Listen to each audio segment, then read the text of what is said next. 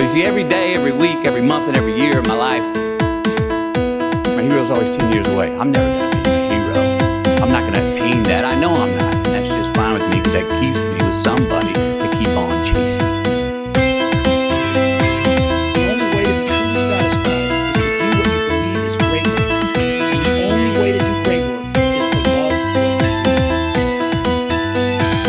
Don't give up. Don't ever give up. Hey everyone, and welcome to episode 1 of Wisdom with Friends. My name is Dave Isbitsky, and this podcast was the genesis of an idea I had with a really good friend, Phil Voltrauer, someone I've known for going on almost 30 years. And, we've always been very fortunate to have each other. We've talked, even when we first met in college, on all sorts of topics for hours.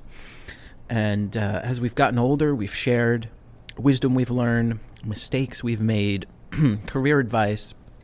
We've helped each other through a bunch of stuff. And the idea of this podcast is hopefully to share some of that wisdom.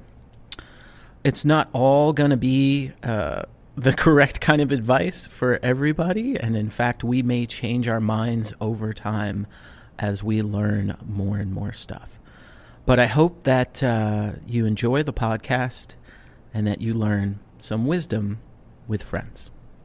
All right. So you and I, Phil, have, what was it, 92? Was it 92 when we first met? Yep. September 1992. All right. So this year it'll be, if I can do math, 26 years. Yeah. So a little over a quarter century. And when we first started talking about doing a podcast, like for me, when I think about people that I've known for this long, besides the fact that you and I are always deep thinkers and we've always had like these really intense conversations over the years, you and I have always had this vibe where we never take what the other person says for granted. Like we call each other out on our BS, which I love. Like there's a lot of people through life that just kind of go along with what their friends say. And I think we've both grown as individuals, as that. And that's why I thought it'd be really cool when we have a podcast, because we're not always going to agree on things. Yeah. And I think a lot of people today have lost the ability to actually have an honest and real conversation with people who don't 100% completely believe what they believe. Yeah. Well, what's interesting is, 26 years of friendship, but it hasn't been the same relationship throughout that 26 years. We, obviously we met in college and we're very tight, and then we drifted apart, and then we came together and drifted apart. We had these sort of ebbs and flows in our relationship. And so I think one of the things that's been very cool recently is that you kind of gave up on social media as a way to communicate with people, and including me. And so we've had to figure out other ways to do it. Yeah, it's interesting. Like, it was because I still do LinkedIn and Twitter and Instagram, and I have a pod, and I do all of that. But and it's interesting you say social media like that, because I think for a lot of people, Facebook is that interaction on a personal level. And I made a personal choice after the election, November 2016, right? After the US election, where when I was seeing things come across, I was judging people. Yeah. And I've always, you knew me when I was a younger dude. Like I have really had, I had what my thoughts on people were sometimes just within 30 seconds of meeting them. And what I've learned as I've gotten older is to fight that. And 99.9% of the time, my first impressions with people's wrong. I bring so many prejudices, my own biases. And so I was like, man, these are people I've known for years. There's family, they're friends, and I'm starting to judge them and have angst to these people. And I called myself out on my own BS, where I'm like, you know what? If you're actually interested in what these people think, because human beings aren't a post on a website, right? There's like so many different facets to a human being. I'm like, you need to go and reach out to these people. And so It's been that long. I have not been on Facebook, and it's funny. We could just use actually, you know what? You know my wife. You've known her for years, and she's a very private person, so I'm not going to use her name right now. But she was like, "Hey, I'll keep you updated," and that has not happened. Yeah, she posts pictures every now and then, but I don't even know. I've taken a step back. Also, I'm certainly not as active as I used to be, but for some of the same reasons, but mostly just because life has kind of moved on for me. Also, it's not the way that I really get any sort of value, and the person that I am on Facebook is not who I am anyhow. I mean, I limit it just to sharing stuff for my parents and my family and stuff, keeping them up to date on the kids, and then just whatever goofy stuff I come across. But I'm not opening up to people in any way on there. Yeah. And it's, that's like you hit on something there, because we've got, we have Father's Day coming up. We're recording this right before Father's Day. And like that is a big thing with grandkids and grandparents, I find, with Facebook, is that before that came along, unless I emailed my parents something or we got together, they felt like they weren't seeing the day-to-day lives. And I don't think that's been necessarily I feel like we all know it, but I don't think that's necessarily been talked about enough, in that generation, I think, is really the first generation that has this digital connection with seeing what's going on in their grandkids' lives all the time. Oh yeah. Yeah. I mean, I remember coming out of high school and thinking I'm never going to see these people again, and all of a sudden now I see them every single day of my life. It's like you almost can't get away from them. I see them more than I see you. Yeah, and it's I almost forgot about that transition, because my oldest daughter, whom and it's going to be impossible for not to use their names. And she's 14 and she just graduated 8th grade, came home very upset. And she said people were weeping on the bus. And I was like, wow, I remember that now, actually, that transition, because these kids are all connected, and they're moving from during the summertime. They may all be connected through social media, but they're not going to see each other face to face every day. Yeah. And so that's still there. I used to send as I used to go all the way to Arkansas for my summers, and I would actually mail letters to my friends so that they would know what was going on in my life, and they would like mail me letters back, drawings and all sorts of other stuff. I mean, that's just unheard of now. My kids probably wouldn't even know how to address an envelope. We learned formal and informal writing styles. Totally. In school too. Yeah. And there was pen pal stuff growing up, and I remember getting letters at camp. I used to go to summer camp for 2 weeks, and you always wanted to get mail. In fact, my nephew, he went away to camp, and we wrote him letters. They were still doing the letters because they weren't supposed to have screens, and I thought that was pretty cool to kind of see that. But yeah, it's interesting. And you had said something a couple years ago that's always stuck with me, is that friendships take work. Yeah. Like you have to put the time into it. And I think social media gives people the impression that they're putting the time into it, but it's very passive. Oh yeah. It's not investing in people. And so that's something I've tried to do now with getting off of Facebook is, hey, if we're going to go hang out, we want to go see a movie, let's all go see a movie, even if it sucks. Yeah. But, it's like you got to invest the time in people. And we're also, everybody's pretty far apart. I think everybody's at least an hour away now, right? Yeah, hour, 2 hours. Yep. I don't have anyone closer than an hour, I don't think, except maybe Jeff. Yeah. And mine's the exception now with my brother, Mike, and my brother-in-law, Neil. Both being within 15 to 20 minutes. But that's a whole new thing for me too, because now I'm like, are the cousins and all our kids going to grow up and know each other? Mm-hmm. Who knows? Right. Yeah, definitely interesting. I remember, I don't know if you remember this, but the summer between our freshman and sophomore years of college, when you and I didn't call each other at all. And then when I think we finally wound up hanging out, and and you were like, yeah, I figured you'd just call me if you wanted to hang out. And I was like, yeah, I kind of figured the same thing. I was wondering why I didn't hear from you for 2 months. And I think we wound up getting together a week before school started again. And it was like, okay, well, that probably wouldn't happen today. I mean, we'd certainly, assuming that we were connected the way these kids are. Well, so the purpose of the podcast is what we're going to do is every week. So for the people listening to the show, every week we're going to pick a topic, and maybe sometimes that topic will be a word, and just kind of chat about it. It's not an interview. It's just us rapping. We may bring other people on.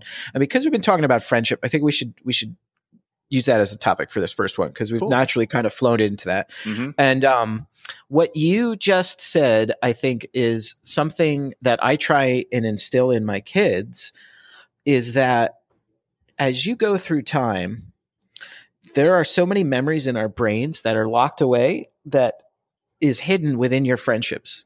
And what I mean by that is I totally don't remember that at all. And then you just saying that, I'm like, that sounds totally like me. Mm-hmm. And then I'll probably start remembering other things from that too. And so I'm a very self-reflective person, and I find out, like, there's so many things that I forgot that I did or that I need to know. And when you have people that you've been friends with so long, just the reminiscing is huge. Yeah. It even goes a step beyond that. Your ex-girlfriend was the one who brought it up, because neither you nor I would talk about it. So she was like, male pride. Yeah. She's like, so Phil, why haven't you called? Dave's been waiting all summer. And I said, I've been waiting for him to call me. It's not like I went anywhere. So funny. That's so funny. And I was like, before games. So to kind of put this in perspective, that would have been 93. Mm-hmm.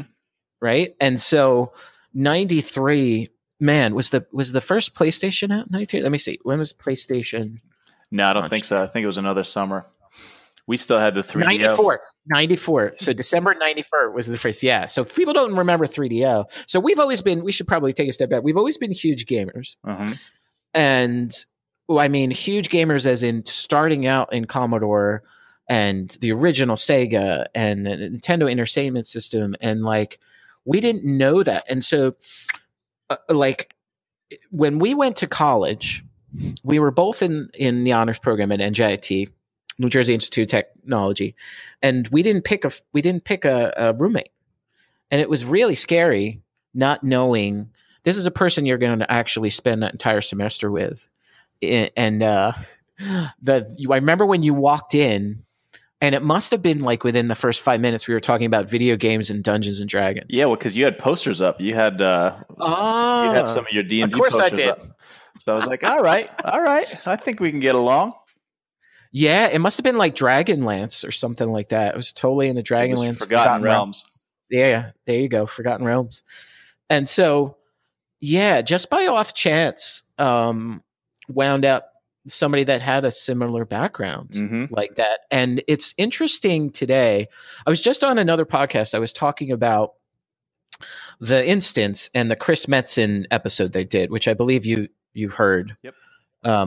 And when he was talking about growing up geek, and it's hard nowadays to tell someone how, like, not everybody gamed. Everybody was outside. Mm-hmm. Everybody was doing things. It wasn't like it was mainstream. And nowadays, superheroes that were in comic books when we grow up are like the thing. It was funny because it was unheard of when those Batman movies came out with Jack Nicholson and Michael Keaton. It was like out of body experience for me, because I finally got to see my thing being on the big screen. Before that, it was always fringe stuff. Yeah, and you were always like, you knew Frank Miller and Batman and like the whole, like, you taught me a lot about comics, because I would say I always loved the genre, but I never was deep in anything, which is very funny, right? Because I always became like this lore nerd as we went into like World of Warcraft and other things where I always wanted to know the back history. Right. But I wasn't like that with comics. I think it was very overwhelming. And then that's when Spawn came out, and I kind of started from the very beginning. Yeah. So it was easier for me to kind of follow that. But you gave me that appreciation of it, really explaining like who Todd McFarlane was. And it was super interesting because the other night, Jim Lee, who you also introduced me to and now is over at DC, I was watching a video when I chatted with you about Pantheon, which is the creators of EverQuest are creating that again. And I was just reminiscing when we were playing EverQuest. Mm-hmm. Jim Lee played EverQuest for big a time. lot. And he was talking about it. And I started thinking back to comic books. I was like, I remember when you introduced me to everything he was doing. Yep. So I think that's something that's important about friendship too, is that over time you approach life and life throws many different things at you. And it's interesting to find somebody who's very similar with you. Like I have this theory, and you can tell me if I'm wrong, but I see it in my oldest daughter too. I have this theory that the essence, the core of who I am is the same as when I was 14. And I think 14 is kind of like that age, right? Now I didn't have the experience and I didn't have the lessons that I would learn and the wisdom. But what I mean is like the what I gravitate towards, what gets me excited, how I approach things. Like it's like the root, the foundation of your personality. And I feel like that's molded by that age, you know, it's interesting now to look back and say, all right, well, now that I am 44, so what has 30 years done to that 14-year-old? And sometimes I still feel like a 14-year-old. I'm waiting for the adult to come into the room. Yeah. Oh, yeah. Yeah. I mean, it's hard. Obviously, you can't ever go back and experience what it was like back then. You know, it's only looking at it from the lens of, a 40-something-year-old dude. But, a lot of the things that lit my fire in the 90s and 80s are things that still light my fire now. You know, what's really changed is the family aspect of things and me not being the focus of it anymore. You know, now it's about getting my kids to love some of this stuff. And I try and show them the movies that I loved when I was a kid, try and introduce them to the things that I love, because if they get to know that stuff, they'll get to know me. Yeah, it's funny you say that because my kids, so like the term is photoshopped. Like I showed them Never Ending Story and they're like, this looks photoshopped. That's funny. So, and I'm like, no, it's not photo. That even exists. It's puppets, you know? But it's the same. It's interesting how that has changed looking back. And yeah, I totally agree. I think it's very interesting because as we're getting older now and we're going to be at a point where our kids are off on their own within the next 10 years, right? That I start to think about, well, what does it mean when I don't have them day to day? It's like you get back to being a person again, right? Because it's been for so long. And this is what, in my day job, what I love is it skews a lot younger. So I do meet a lot of people that are just starting out being parents. Yeah. And it brings back all these memories of when I first started and suddenly I realized there's this lack of control, right? Is that I think by the time you become a parent, you've already figured out how to guard what hurts you and you're like really good at that. And then suddenly you wear your heart on your sleeve. You realize like, oh my goodness, what can hurt me the most is this other human being that I can't completely control and protect. Right. Yeah. Well, it's fun, so full disclosure, I'm a divorced father of 4. And so I actually experienced that exact thing where sometimes I have my kids and sometimes I don't have my kids, and so I know what it's like to not have them around all the time. And then I know, it makes you appreciate that much more when they are around. It's just, it's one of those things that took a little getting used to, but I do, when I do have my me time, I definitely try and make sure that I invest in people like you and my friends and obviously in myself and can do stuff like this. And I have, when I say I can relate a little bit into that, it's not what you went through. It's the situation of where I could be gone 2 weeks every month and where I'm physically away from them and I'm just Dave again. Yeah. And it's interesting, my wife doesn't have that. So there's like, she's always mom, but I literally don't have to be a dad. I wind up talking about them and stuff, but it's that weird stepping in and out of roles. That I could kind of understand, there's no way I can understand what you've completely gone through. But I can understand a little bit of what that means, when you don't see them physically. Yeah. I mean, listen, people can get used to anything. And, if you have the right mindset, you learn to enjoy it. And you appreciate the time you have, and then you appreciate the time that you have to yourself. I mean, you can make the best out of just about any situation. So, it's true. So we're talking about friendship, right? And as you were talking, I was thinking of the fact that, there are people that you drift away from, and there are people that you still stick with after 26 years. And it's because we're not still talking about stuff that happened 26 years ago. Like this conversation right now, the reason why our friendship is maintained is because we're still talking about stuff that's happening to us yesterday and today and tomorrow. And we don't get together and say, hey, remember when we were at NJIT doing, whatever, after class. I mean, I don't know if you've done the whole, high school reunion thing, or if you've gotten together with friends that you haven't seen for a while and all you're doing is talking about the past. It's one of the things that I think that our core group of friends has been able to do is still stick together because we're not living in the the 20 years ago. Yeah, I think, what's also interesting is if you start to look at the core group, we're all in tech. Yeah. And so Except I think, yeah, well, you know what? He does have technology. Because he plays video games and he's been around the tech. And I know he was trying to do stuff with his job too. Like there's this switch, I think, in your brain that says, I love new stuff, right? Because that's, I think, why you gravitate towards tech naturally, is you love change and the impact of that, right? Going into tech, it's not going to be the same thing when you retire that when you start out with, and that makes it exciting. And so I think a lot of the people we chose to be friends with, because of that, there's, you get together and everybody's got the latest phone, or everybody's talking about the new, rig that they built with their computer, right? There's always some kind of like technical trend. Right. And then I also think gaming too, because we're all gamers, everybody's kind of looking for what's the new thing, whether we're all playing the same game or not. I think that keeps you young. It keeps your mind young.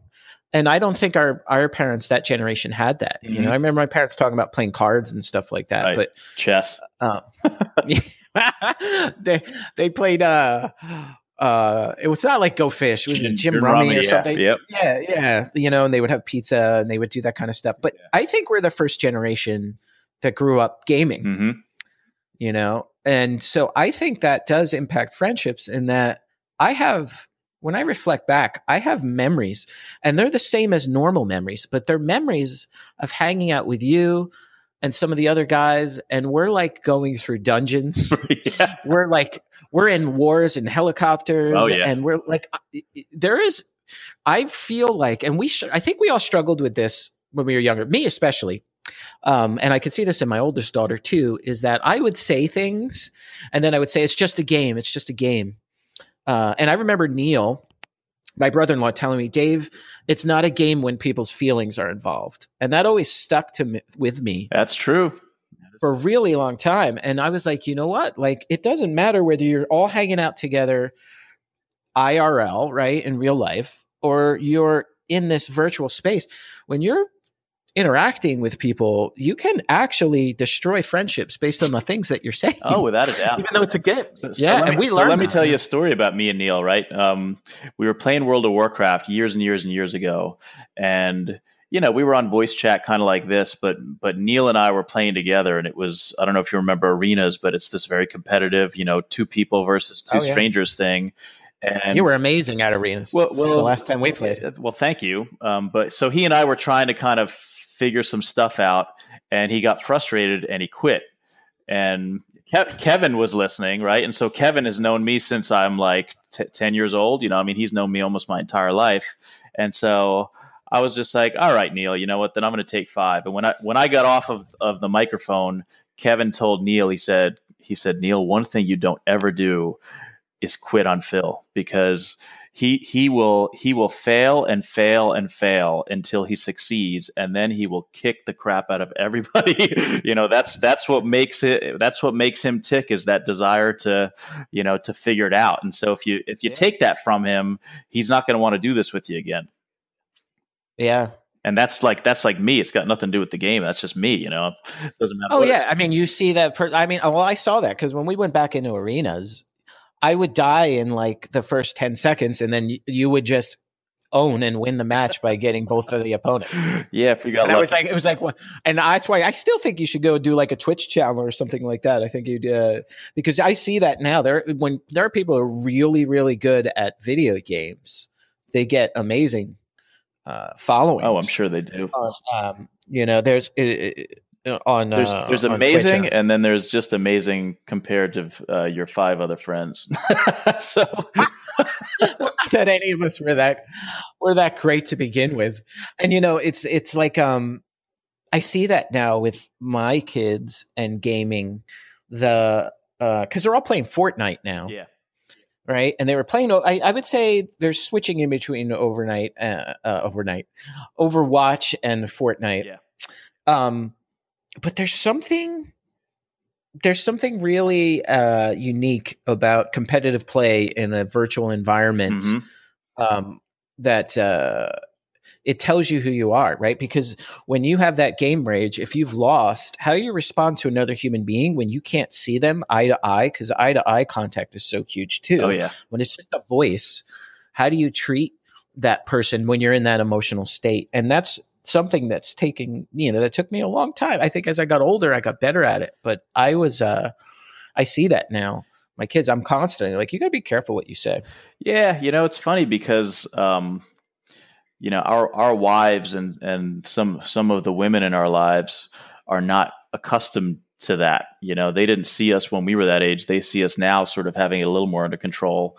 And so when my son starts to freak out, it's a whole different, like, they don't know what's going on. They just assume that it's like this terrible thing. They don't realize that that's kind of like, it's not maybe the right thing to do all the time, but it's normal, and their friends are raging out on them as well. It's just kind of how it goes when you're in those situations. Yeah. It's interesting because I think there's a certain vernacular within a certain age group too, because that's something we struggle with in my house. Is that my oldest, I am not I'd say when I was her age, I did curse a lot. And as time went by, I found, it's actually harder not to curse. And what do I want to like portray as who I am? And then especially when I became a father, I didn't want any of those words around. Yeah. And so the way that I talk and I describe things, she looks at is stupid and kind of like straight lace, right? And so, I mean, I hear her over the headphones. I have to go in there sometimes, and she's like, "Dad, everybody talks like that. It's just the way it is." And I'm like, "Well, not in my house or in front of me. Like, you don't have to agree with me. You have to respect me." And that's been like such a thing. But I also think that's true in friendship too, is that you don't have to agree, but you have to respect. And the other thing I've come to learn as time goes by is we should probably have some of our female friends on too, because I find that friendship for men, and you could correct me if I'm wrong, so much of it is about respect. Mm-hmm. It's the language of respect.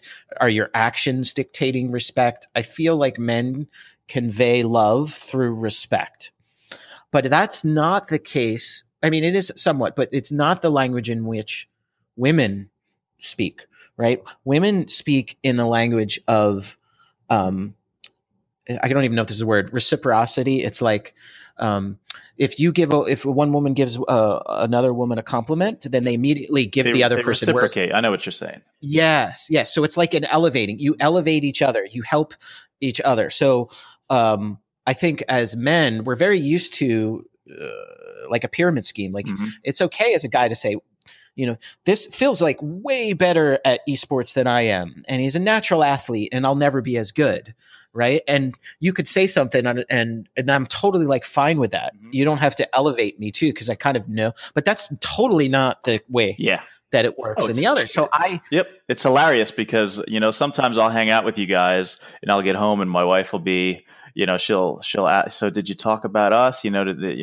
What's going on with so-and-so's mom? And I'll be like, I have no idea. We don't talk about that. We don't talk about those things. I don't know what's going on with so-and-so's, sister-in-law's divorce or whatever. Like that's not why we got together, but that's how they communicate. That's the focus. That's how they come together as friends. Yeah. It's interesting because I feel that, and it's always been this way, is that men, when they all get together, and it's different, I find, one-to-one.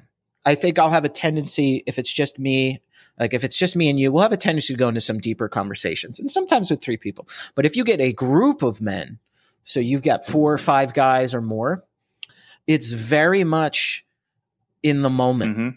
So it's like you're experiencing what's happening now, whether that's hanging out and, you're doing sports, or you're watching a movie, or you're going fishing, or whatever you're doing, you're like in that moment. Mm-hmm. Whereas this is what I totally respect about women is I've been at conferences where there's like 10 women in a room and they're super deep conversations. And as somebody who's grown up being like somebody who feels things, it's funny. I've been going through this a lot, like thinking back, like through school, a lot of my friends were women. I remember like talking on the phone. Mm-hmm. There's probably going to be guys that are laughing at me, but I used to talk for hours on the phone with my women friends because guys weren't doing that. Right. Like I would hang out, we would skate together. We would do, we would play video games, but we wouldn't like talk about life. And that was what was unique about you and I as a friendship, is like we could do that and it was okay. We wouldn't make fun of each other, being like, dude, why are you having all these emotions? Yeah. Like we could, what? We weren't competing either. Sometimes there's this whole like pissing contest between, men of who's got what and who's, better than who.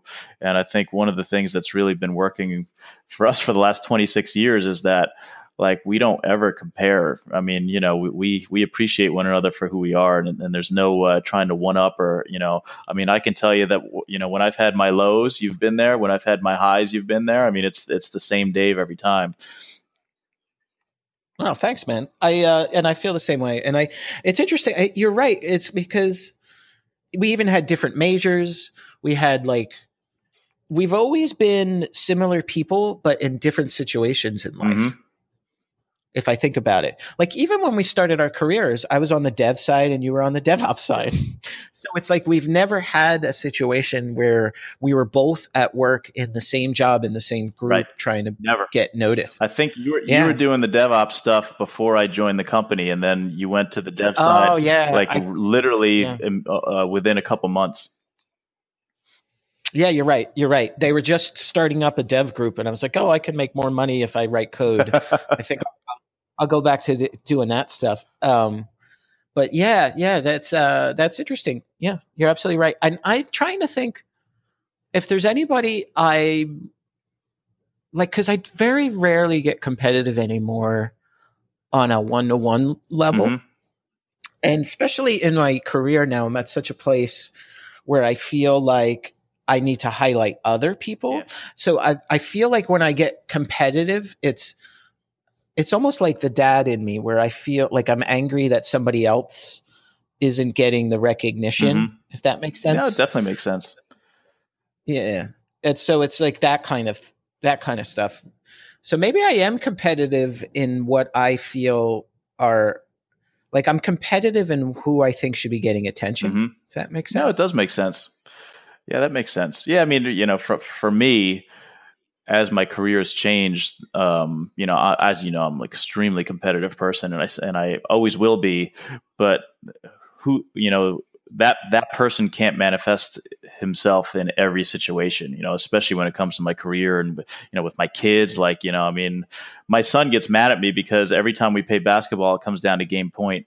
but that's on purpose because I always adjust my own style of play and I adjust the rules and I adjust everything to make it so that it is an evenly matched thing. I don't want to ever have him think that I'm letting him win. And at the same time, I want him to ever think I'm trying to beat him. I'm just trying to bring out and the rules have changed over the years, and when the youngest boy comes into it and all of a sudden he's like, Dad, that's not fair. You can't let him, just run right up and not block a shot the way you block mine. Well, when you were 8, I was doing the same thing for you. So that's just how it works, kid. I think so. What we should probably do is for friendship, because I'm seeing some themes here. Let's, maybe the 3 things that we think people should focus on. And the first thing, obviously, what we talked about is invest real time, right? So not social media time, actually going and seeing. So maybe we say invest real. I almost want to say FaceTime, but that's like technical. Invest. It's like, what's the best way you would describe it? It's like physicality. It's doing things together in life in person. Yeah. Well, as you know, I've made a commitment to all of the core, our core crew, that no matter how, let's use the words crazy, hectic, whatever our lives get, someone's going to hear from me in some way, shape, or form every month. It might be, obviously I can't go to Florida and see Kev, but, it might be a phone call, might be, something that maybe isn't, hey, let's sit down and have dinner. But I've been pretty good over the last couple of months of making sure that happens. And I agree. That's a very important part of, it's always been my role in the crew, right? Is I'm the one who always seems to be the facilitator that sort of brings us all together. But the one-on-one stuff tends to suffer when I'm focusing so much on getting everyone in the room at the same time. Yeah. And I think you're being a little humble there too. Like, you actually sent out an email and made a statement that this was something that you were going to do, which I admired.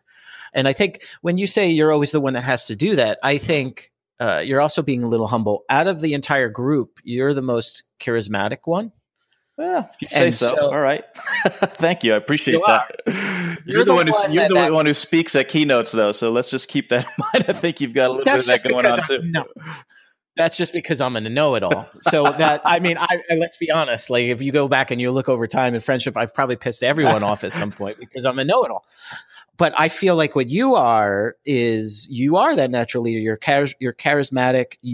When people, I remember seeing this in college. Like, we could walk into a room and you would have people leaning in. Like, you are easy to get along with, and people feel like when you're talking to them that you're investing time in them. So I think that email coming from you to the group was super important. And sometimes it may feel like you've got to be the one that's bringing everybody together, but I think that's because you're the one that everybody got a core interest in too. Because over the years, we all have tangential friendships with each other, but we've all kind of, if you think about it, met each other through you. Yeah, somewhat. Yeah, you might be right. Kev, I met through you. Brian, I met through you. And then Frank, you met through me at work, but you guys have your own kind of relationship through that. I feel like Frank and I, while we get along great, I feel like you over the years have been the glue that keeps Frank involved, right? And who else do we have in that pot? Jeff, right? Jeff was for you. Jay. So I would wear that role with honor, man. It's definitely something you've earned. So I would say invest in personal time. And then I would say maybe this is it. Maybe in what you're saying is that, in what your actions have said, I should say, is that it's investing in people. So being able to, giving personal time, but also not making it a one-way street. Yeah. Not having a friendship where your friends are there to listen to you bitch about your life. This is something I'm telling my kids. Like, you need to be helping someone, right? So, well, that's the thing, though, right? Sometimes, and especially us, we tend to, all of us. I mean, all of the guys in our little circle are extremely capable, and nobody asks for help for anything, And so it's almost like you have to just show up uninvited, to help them, finish the basement or help them, I mean, I remember when you helped me move to my house, I mean, I would not have been able to finish it without you. And I had been doing it for 2 days prior to that. You showed up and it was like you were my superhero. I mean, I think that's another important part of it is not just investing the time, but even being there when nobody's asking you to, and understanding when they need you, because we're not going to ask. Yeah, that's a male pride thing. It's so, and I do get prodding too. I'll get prodding from my wife, like, hey, maybe maybe Phil can come and help you move that, like things like that. But yeah, that's true. So I would say, how could we kind of phrase that in a way that's super digestible? Maybe it's seeing the need in others, and filling the need in others, even when they don't see it. When they don't see it, I think that's important over time, because yeah, you're right. I can think of a million other times though that you've done that for me over the decades. Right? I was just telling someone about when I was borrowing my brother's car, driving home from Newark. Didn't have oil in the rotary engine. And the car stalled on the parkway where 5 lanes merge into one. This is like 280. Anybody up in Jersey up around 280 knows no this. Cell phone, by the way. No cell phones. Yeah, yeah. And the car just broke down. And I remember calling home, and they said, don't call back until you fix the car. And I was like, all right, the only way I'm getting home is if Phil comes and picks me up. And you were right there. I don't even know how I got a hold of you. I must have walked to a phone and called. No, you walked up the embankment this was on the Parkway. You walked up the embankment on the Parkway into some neighborhood, and you knocked on someone's door. And I thought, man, this dude is brave. Yeah, it was so crazy. It's a different world back then. But yeah, it's like relying on knowing that you'll be there when it is. So I was just thinking about that the other day too. So man, you've been there. Yeah, man, it's funny. I Kevin's in Florida, and I was telling him some of the stuff I'm doing with my house. And, the first words out of his mouth are, man, I wish I could just come and help. We would just bang that out in a weekend. It'd be great. And it's like, who says that? It's just, and obviously I feel the same way. He starts telling me about the new place he bought, and, I want to be there helping him with his landscaping and stuff. It's just a weird dynamic. Yeah. Yeah. Well, it's, again, I think that gets back into what we were talking about with guys, in that it's very in the moment.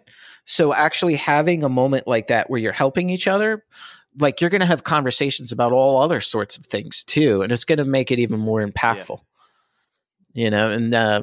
Another thing that I found is that when we spend time together, whether it's collectively or one-on-one, a lot of times we're not talking about the stuff that's going on. We're talking about the things that actually do, excite us and light our fires, and the things that keep us moving forward, and that's probably why we talk about gaming so much, why we talk about some of the, home improvement projects, stuff our kids are doing in sports, all these things, we don't get together and start bitching and moaning about, this thing's wrong or that thing's wrong. I don't know if that makes sense. Yeah, that's true. No, that's absolutely true. It's a great observation. Or talking about others. There's not a lot of everybody saying, oh, somebody coming and complaining about work, and there's this person. I don't even know the names of people you work with, and vice versa. Right. And I think that's a healthy thing. And so maybe that's a part of a healthy relationship, is that when you get together, I've always looked at it like I didn't come from a lot. And so I could lose everything, but as long as I have good friendships in my family, I can rebuild. Yeah. And so when I get together, I kind of let all that other stuff go, because none of that's important. And so it's coming back to who you are and who are these people that you're around. And so you're right. Yeah, you do focus on what's got you excited. And I think because we've all been gamers, we've always had a little bit of, if we're really enjoying something, we want the other people to play it. Like the last time we were together, you and Frank were playing that thing. Was that Crush Royale? Clash Royale. Yep. You guys were playing that thing. And Kev plays, Jeff yeah. plays. I don't know what you're waiting for, man. Yes, it's not my thing. And you know this about me. I am very binary when it comes to gaming. Yeah. Like if I love something, I won't shut up about it. I know. And then once I lose interest, even if I'm excited about it, if I've lost interest, it's dead to me. I'll never touch it. Yeah, usually right about when you sucker me into buying it is when you lose interest. And then I play by myself. I know. I was just talking about this on a podcast, Modern CTO podcast. I was talking about the way that I did my career where it's really this natural curiosity and the wanting to learn something new is where I come alive. And then once I've figured out enough, I move on. And that when I was growing up, my friends used to say is Bitsky burnout. Yeah. Oh, I believe I coined that one, Dave. I think you did. And that was the case, certainly the case with video games and that was weird because you see different personality types. I mean, there are guys in our core group that were out in the frontiers of DAOC hunting badgers for years. And I remember one day, like whatever game it was, I would go to the keyboard and I'd be like, I can't do this. Like I literally couldn't hit the login button. And the day before, it was the most fantastic thing in my life. It's very, very weird like that for me. And so starting a game as I've gotten older, because I'm very careful of how I choose my time to do things is that way. But this is what's great about being friends for so long. All of you guys didn't take that as Dave doesn't want to hang out with us. Right. You took that as it's just not something I'm not into. Yeah, well, I mean, after like the fifth or sixth time, it's hard to take it serious. It's hard to take it personally at that point. But the thing that's always, brought, I mean, and it's in my career, it's in, the games, it's always about the relationship piece for me. I mean, if you look at my career, I've spent, I've had long stints pretty much everywhere I've been. And it's you talked about, learning this and that and then moving on. For me, it's about the people. I mean, one of the hardest things I ever had to do was leave my job when I was at Covanta to join the company where I am now, because I felt like I was letting down my boss. I felt like I was letting down my team.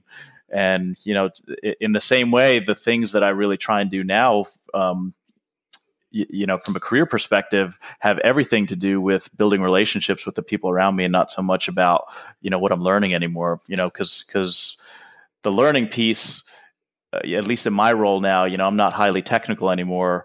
That ship has sailed, so to speak. I mean, I'm still learning, but it's not in the same ways. I'm learning more about how to get things done. Yeah. And the one thing that you were talking about too, when we get together and everybody's excited and the learning, I think if I have to give somebody a piece of advice, right, when it comes to friendship, be super careful who you choose to have those relationships with. If you choose somebody who's got a pessimistic chip on their shoulder, all these things happen to me, life sucks. Like we don't have anybody like that in our group. That affects you as a human being. You wind up actually complaining about other stuff. If anything, our whole group has been like, yeah, life's tough. Let's play video games together and laugh our butts off. Absolutely. Yeah, our glasses are all half full. I mean, that's probably one of the reasons why we get along so well is that, even if we're having a down day, whatever it may be, we just sort of, we put our big boy pants on and we shoulder on, I mean, it's just soldier on rather. It's just what we do.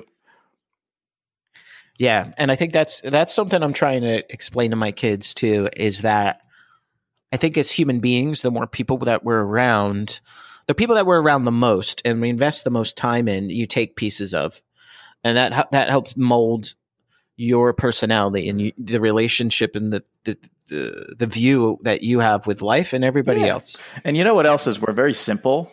I think each one of us, when it comes down to it, like our perfect night together is like somebody brings beer and then we cheeseburgers and Clash Royale. And we just play like Texas Hold'em or something. And that's it. Like we just want to just sort of keep it easy. I mean, even, the times that I've had a chance to go on vacation with Brian, for example, what we do is not go on these elaborate, whatever island getaways. We hop in the car, we go to a river lodge and we just, the Wi-Fi is awful and we just go out and look at, the fish swimming and stuff all day long. We keep it simple. Yeah, and I think it was Billy Graham that said this, and I think it's absolutely true. There's two ways to be rich: is one, you either earn a lot, or two, you don't need a lot. Yeah. And I'm a firm believer in the second piece, is that your happiness and how you feel, whether you're successful or not, is how much do you really need out of life? At one point, because I started hitting this now just within the past year of what more do I need kind of question, which I don't know if people even ask themselves that, but that's been a big eye opener for me. Like I realized that I was doing things, and we could do career and success and happiness on another show, but I think this is important in friendship because we've always talked to each other about what we think success is. And I think for guys, career is a big part of it. But for me, I realized if there was another, like if it didn't even matter how many people were in it, if there was some other like level or some other thing you could go at the company that you were, I had this deep rooted thing in me where I needed to prove to people that I was good enough for that. If that makes sense. And it didn't even have to be more money. It didn't have to, it just because that existed. And I think because I didn't have a lot growing up and, was the first person to go to college in my family. And like, I always felt like I wasn't taken seriously and didn't realize how much that screwed me up until I was older. And then one day I said, I don't have to prove anything to anybody anymore. It's like my parents are proud of me. My friends are proud of me. I love my family. Like, what am I doing this for? Yeah. Yeah. I mean, I've definitely shifted gears over the last, I want to say half a decade or so, and again, my role at work is a little bit different. My role now as a father is a little bit different where, I'm taking steps to make sure that other people are successful and not myself, and that's making me successful. When the people on my team at work, for example, are kicking butt and, achieving, whatever, getting promotions, getting raises, finishing major projects, or if my kids, I remember just a couple weeks ago, I taught my son what to do if a pop fly comes into the outfield, because little kids, their instinct is just to run at the ball and then it goes over their head. When I saw him take a couple steps back, wait, then take a step forward and catch the ball, I was like, all right, like that was me succeeding in a way, even though it had nothing necessarily to do with me. It's legacy, which has become super important to me. The older I got, is I start to think about when I'm gone. I mean, that's why when you and I started talking about doing a podcast, that's part of this too, is that our kids and our grandkids and our great grandkids, when we put this out there, people may judge it and everybody may have different opinions on it, but it's legacy. It's there for our family and people to look back on, and it could be a story and, thousands of years from now being like, what did they talk about in 2018? So I've got a couple of CDs, right? This is how old this is, but of my grandparents, my cousins interviewed them about their experiences in World War II. And so whenever I want to, I can listen, I can hear my grandmother's voice again, and so when you approach me about this, I sort of equated it to that. I said, my kids right now are going to think this is lame. They're going to think that I'm, whatever, being dad. Right. But, they're going to be 40 years old before I know it. And hopefully I'll still be around when they do, but they'll have this to listen to, which is great.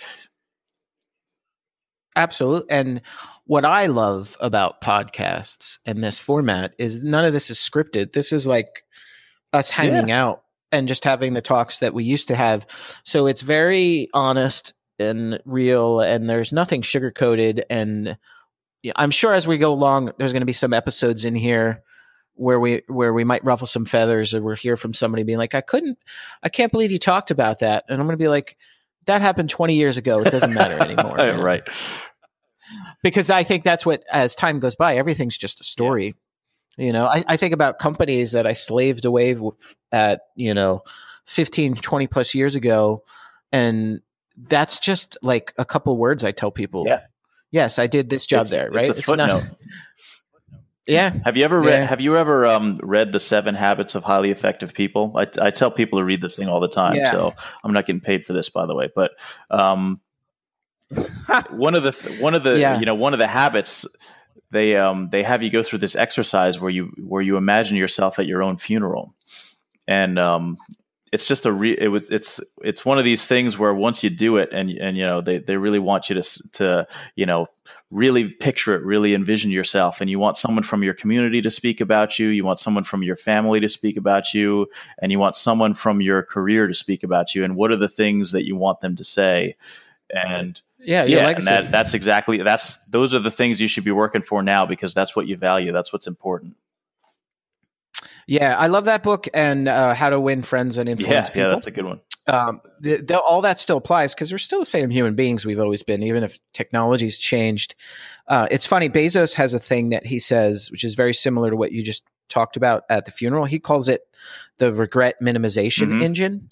And the idea is that when you're 80 years old, what are all the things you would regret not doing? So if you have an opportunity, and I've always looked at this like as job opportunities come along, where I'm like, wow, this is going to be such a huge impact now.